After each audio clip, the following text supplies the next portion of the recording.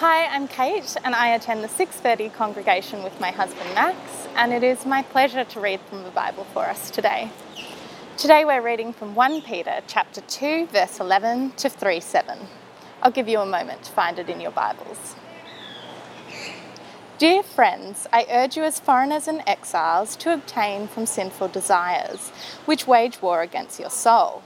Live such good lives among the pagans that though they accuse you of doing wrong, they may see your good deeds and glorify God on the day he visits. Submit yourselves for the Lord's sake to every human authority, whether to the emperor as supreme authority or to governors who are sent by him to punish those who do wrong and to commend those who do right. For it is God's will that by doing good you should silence the ignorant talk of foolish people. Live as free people, but do not use your freedom as a cover-up for evil. Live as God's slaves. Show proper respect to everyone. Love the family of believers. Fear God. Honour the emperor. Slaves, in reverent fear of God, submit yourselves to your masters, not only as those who are good and considerate, but also to those who are harsh. For it is commendable if someone bears up under the pain of unjust suffering because they are conscious of God. But how is it to your credit if you receive a beating for doing wrong and endure it? But if you suffer for doing good and you endure it, this is commendable before God. To this you were called because Christ suffered for you, leaving you an example that you should follow in his steps. He committed no sin and no deceit was found in his mouth. When they hurled their insults at him, he did not retaliate. When he suffered, he made no threats. Instead, he entrusted himself to him who judges justly. He himself bore our sins in his body on the cross, so that we might die to sin and live to righteousness. By his wounds you have been healed. For you were like sheep going astray, but now you have returned to the shepherd and overseer of your souls. Wives, in the same way, submit yourselves to your own husbands, so that if any of them do not believe the word, they may be won over without words by the behaviour of their wives, when they see the purity and reverence of your lives. Your beauty should not come from outward adornment, such as elaborate hairstyles and the wearing of gold jewellery or fine clothes. Rather, it should be that of your inner self, the unfading beauty of a gentle and quiet spirit, which is of great worth in God's sight. For this is the way the holy women of the past who put their hope in God used to adorn themselves. They submitted themselves to their own husbands, like Sarah who obeyed Abraham and called him her Lord. You are her daughters if you do what is right and do not give way to fear. Husbands, in the same way, be considerate as you live with your wives, and treat them with respect as the weaker partner, and as heirs with you of the gracious gift of life, so that nothing will hinder your prayers. Hi, my name's Scott. I'm one of the ministers from St Matthew's. We're actually filming today from my living room, so if you're really polite, I might invite you over, put the kettle on, but actually I will need you to have your Bibles open to 1 Peter chapter 2. And as you do that, it's worth saying there are some awkward verses in the Bible. Some of them are awkward just because they include harmless hyperbole. Like, for example, at the end of John's Gospel, where John writes, Jesus did many other things not recorded, and if they were all written down, not even the whole world would have enough room for the books that would be written. Not even the whole world, John, a bit of an exaggeration there. Sometimes the Bible is awkward because the events it describes are awkward. In the Old Testament book of Judges, there is a judge called Ehud, and he drives a sword through an obese king called Eglon in his ensuite bathroom, and the king's servant, supposing that he was relieving himself, waited to the point of embarrassment, it says in the text, before going in to find their dead king on the floor. That's awkward.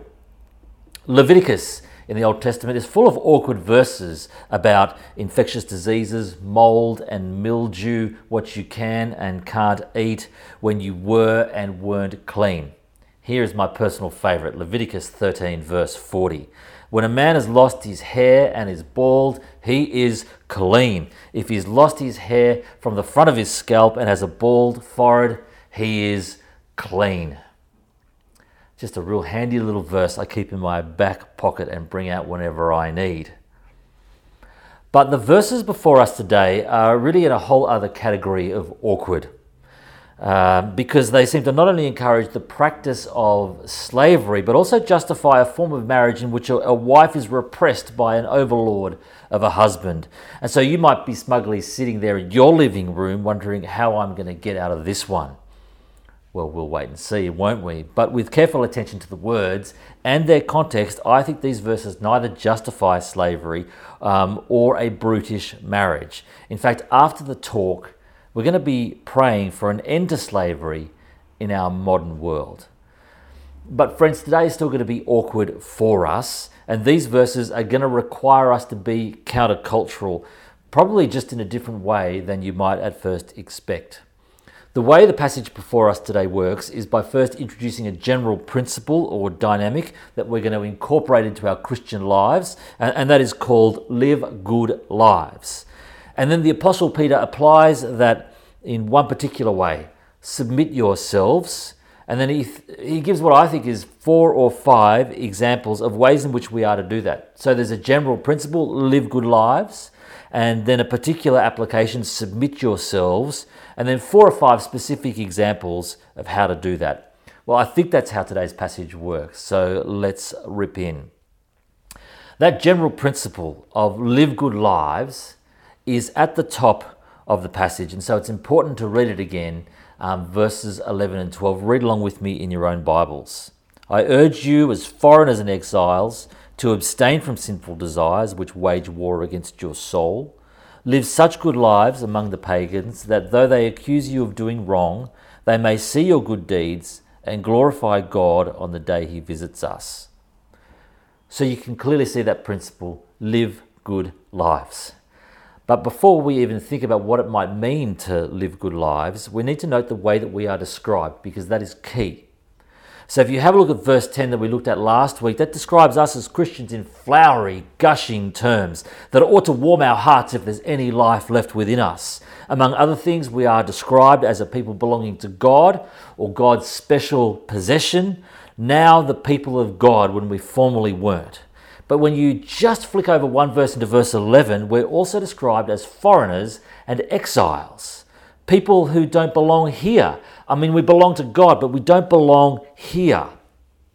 We are, as our series title suggests, away from home while we're in this world.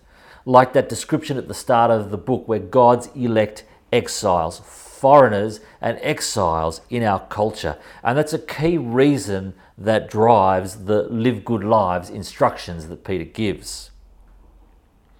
And so you'll see in verse 11 that the principle is stated in the negative and quite strongly. Abstain from sinful desires which wage war against your soul. So part of why we live good lives is because that impacts upon us, upon our souls. But then in verse 12 we see the same principle stated in the positive. Live such good lives among the pagans. And that's just Peter's sort of general word for unbelieving folks. It's not rude at all. That though they might accuse us of wrongdoing, they will actually see our good deeds and glorify God. And so it's stated negatively, abstain from sinful desires, and positively, live such good lives.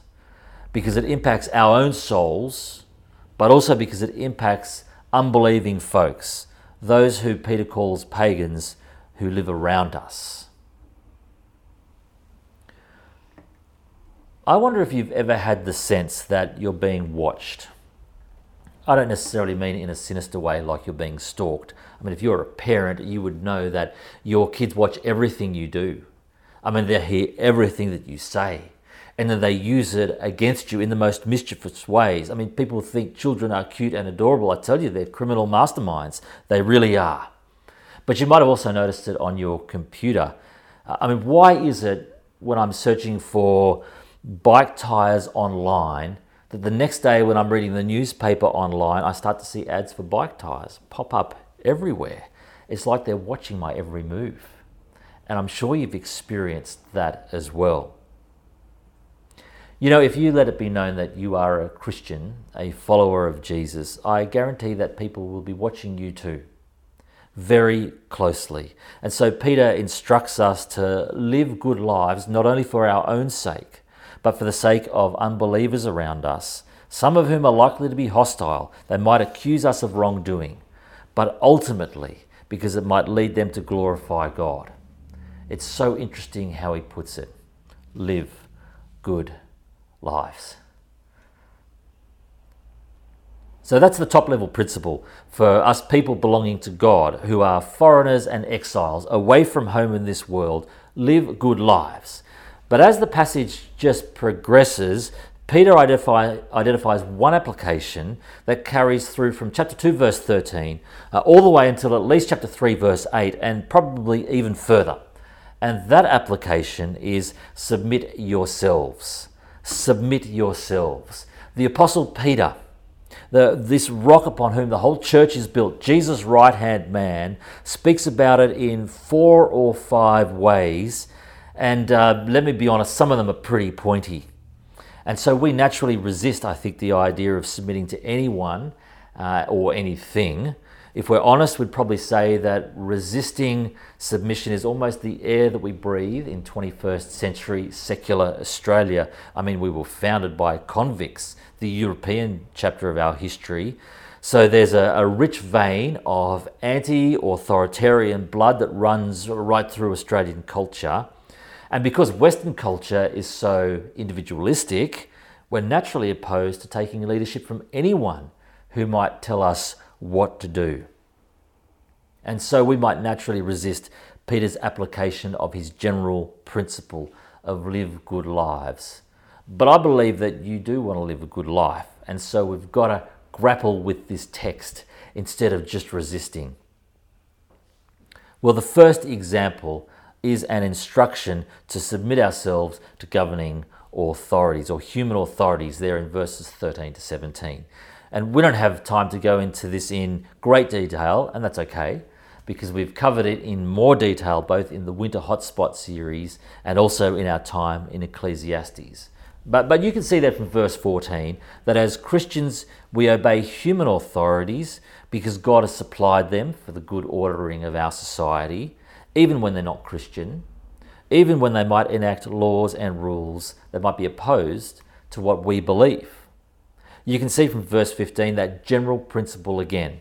Obey human authorities, or doing good, he calls it in verse 15, because that will silence the ignorant talk of foolish people. In other words, unbelieving folks around us will notice us doing good, and that will quiet their accusations. So, for example, when our Honourable Premier, Gladys Berejiklian, requests that we wear masks and don't sing at church, we don't go, "Get stuffed, Gladys, you don't own us, Jesus rules this church." We go, "No problems, Premier. I mean, it's not convenient. It's uncomfortable. It really does restrict what we'd like to do. But she's the boss on this one, and we want to be good citizens, and we want to love our neighbours well, and so it's no trouble at all for us to submit to her leadership." Submission, when you think of it, has a wide range of meanings, doesn't it? It can mean quite harmlessly handing in your essay at school or university. You might say, "I've submitted my assignment or my application form or my tax return." But then much less harmlessly, submission in fields of wrestling or mixed martial arts occurs when you yield to your opponent because they've outmaneuvered you or they've overpowered you.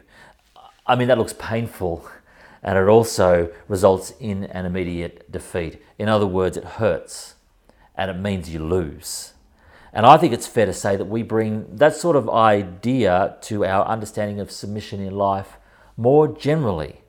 We think it hurts, and we think we lose. We would probably bring that to verse 18's instruction to slaves to submit themselves. And I'd like to deal with that in a bit more detail in a moment. So we can jump down now to chapter 3, verse 1, where you can see that instruction again repeated to wives. And without doubt, we bring this negative connotation of submission to the instruction in 3 verse 1 to wives, submit yourselves to your husbands. And it really does at this point start to feel awkward, doesn't it? And moreover, it sounds like it hurts and that somebody loses. Wives, submit to your husbands. How can we possibly say that in 21st century Australian culture, when this verse and the ones that follow would have been used by some men to harshly treat the women that they had vowed to love and protect? Surely we should just cut that bit out. Well, I agree. We should just cut that bit out. If submission means that a husband should harshly treat his wife, bossing her about while she meekly services his every desire. I mean, if that's what it means, go ahead, cut it out. Of course, you'd have gathered that I don't think that's what it means. And I think submission can be properly defined as wise and willing support for someone's leadership. And so wives are being asked, by Scripture, mind you, not by their husbands, certainly not by men in general, to wisely and willingly support their husband's leadership. And it's not because he's better or smarter than you. He may or may not be. I mean, he's certainly not perfect. And it doesn't mean you can't disagree with him, because a good leader is always able to admit shortcomings, doesn't always have to be right, get their own way, or have the final word. It's again interesting to note the reason why Peter gives for submission in verse 1, so that any of those husbands don't believe the word, they may be won over to the claims of Christ without words by the behaviour, that is, the living good lives of their Christian wives. And that thought line, unbelievers are watching us all the time, just seems to run through this passage, doesn't it? You'll see if you look at verse 7 that there is an instruction to the husbands that is in some way paralleled, although not identical. Husbands, verse 7, in the same way, be considerate as you live with your wives, and treat them with respect. You see, husbands, you don't get to insist that your wife submits to you.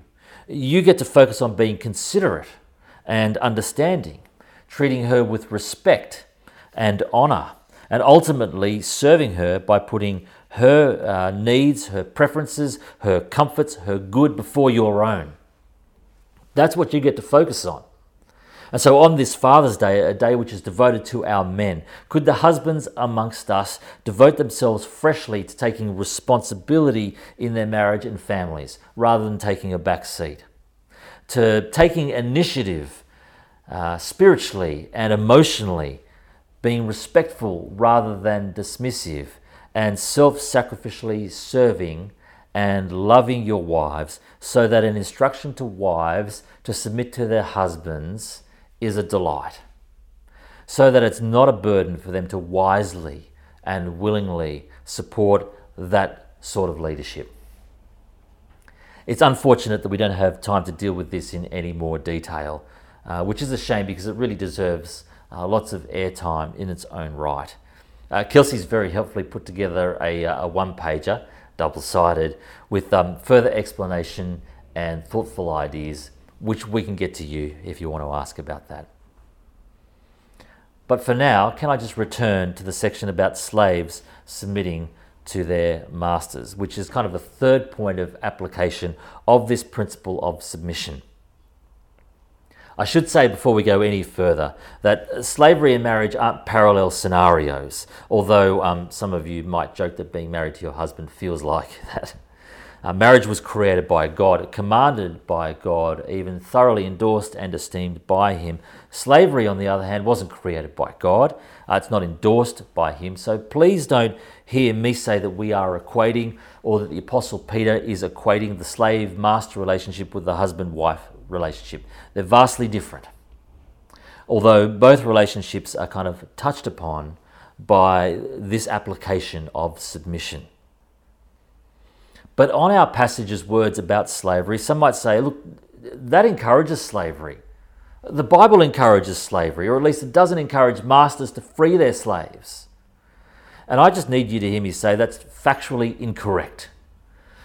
For no less reason than because the archetypal event of the Old Testament, the Exodus out of Egypt was a God-ordained liberation from slavery. I mean, the rest of the Old Testament looks back to that emancipation as the great act of God in the history of his people.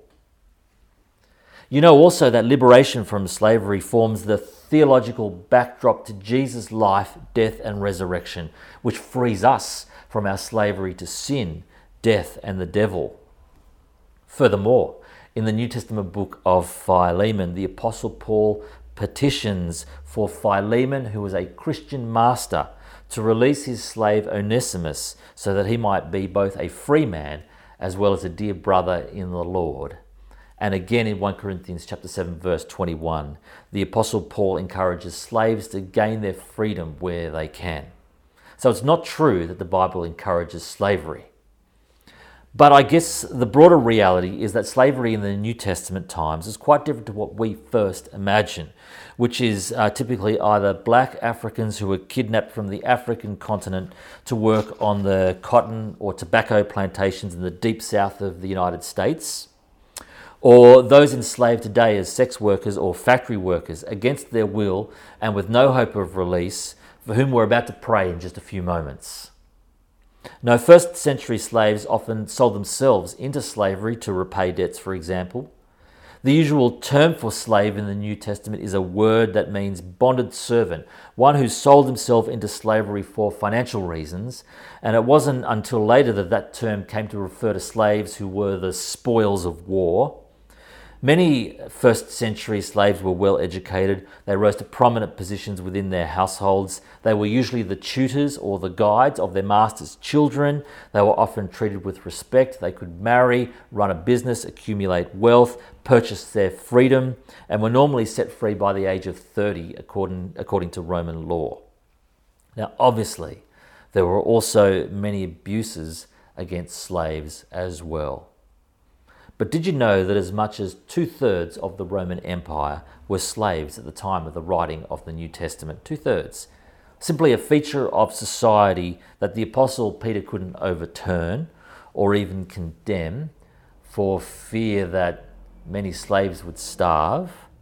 And there was also the fear that any revolt by slaves might be met with a brutal response, which had happened less than a century earlier after a revolt led by Spartacus in 73 BC, which caused Rome to treat slaves in the west of the empire much more harshly than those in the east. And so this passage doesn't encourage slavery, and God doesn't condone it. It simply acknowledges the reality of it in that culture and the relative power that the apostles had.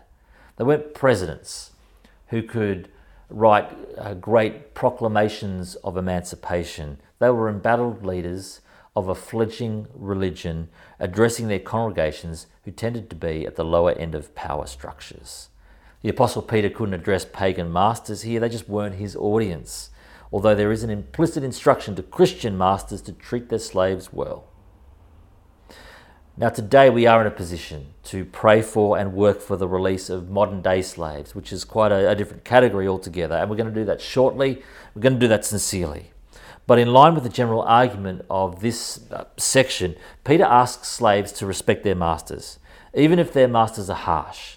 He expects slaves to work hard for their masters, those who are good and those who are harsh. He requests that they submit themselves to their masters rather than rebel against them. And again in verse 20, you see that idea of doing good, of living good lives in the midst of hostile unbelievers in order to bring commendation to God and from Him. Now, I don't think this is the exact same situation, but this principle can apply to those of us who are workers as we relate to our bosses. Should we respect them? Should we work hard for them? Should we submit to them? Well, not if they ask us to do things which are immoral or illegal, but where it is willing and wise support of their leadership, then the answer is yes. So work hard and be diligent and stop moaning and quit complaining about your colleagues and get on with it and add value and become trusted and be reliable and live good lives amongst unbelievers, that though they might accuse you of doing good, doing wrong I should say, they may see your good deeds and glorify God. And by the way, Christian bosses, you need to be a decent, honest, caring and supportive boss too. Everyone submit to human authorities. Slaves, says Peter, submit to your masters. Wives, submit to your husbands. Husbands, respect your wives.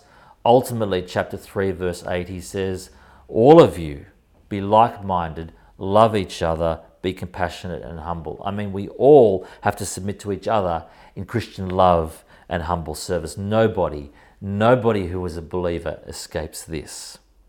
And so what is it that will drive this sort of behaviour that is so countercultural that it's even awkward?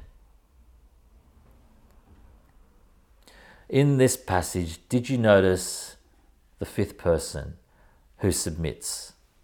All of us, verse 13. Slaves, verse 18. Wives and husbands, chapter 3, verse 1 to 7. All of us again there in chapter 3, verse 8. But in 2 verse 21 to 25, there's one other person who submits.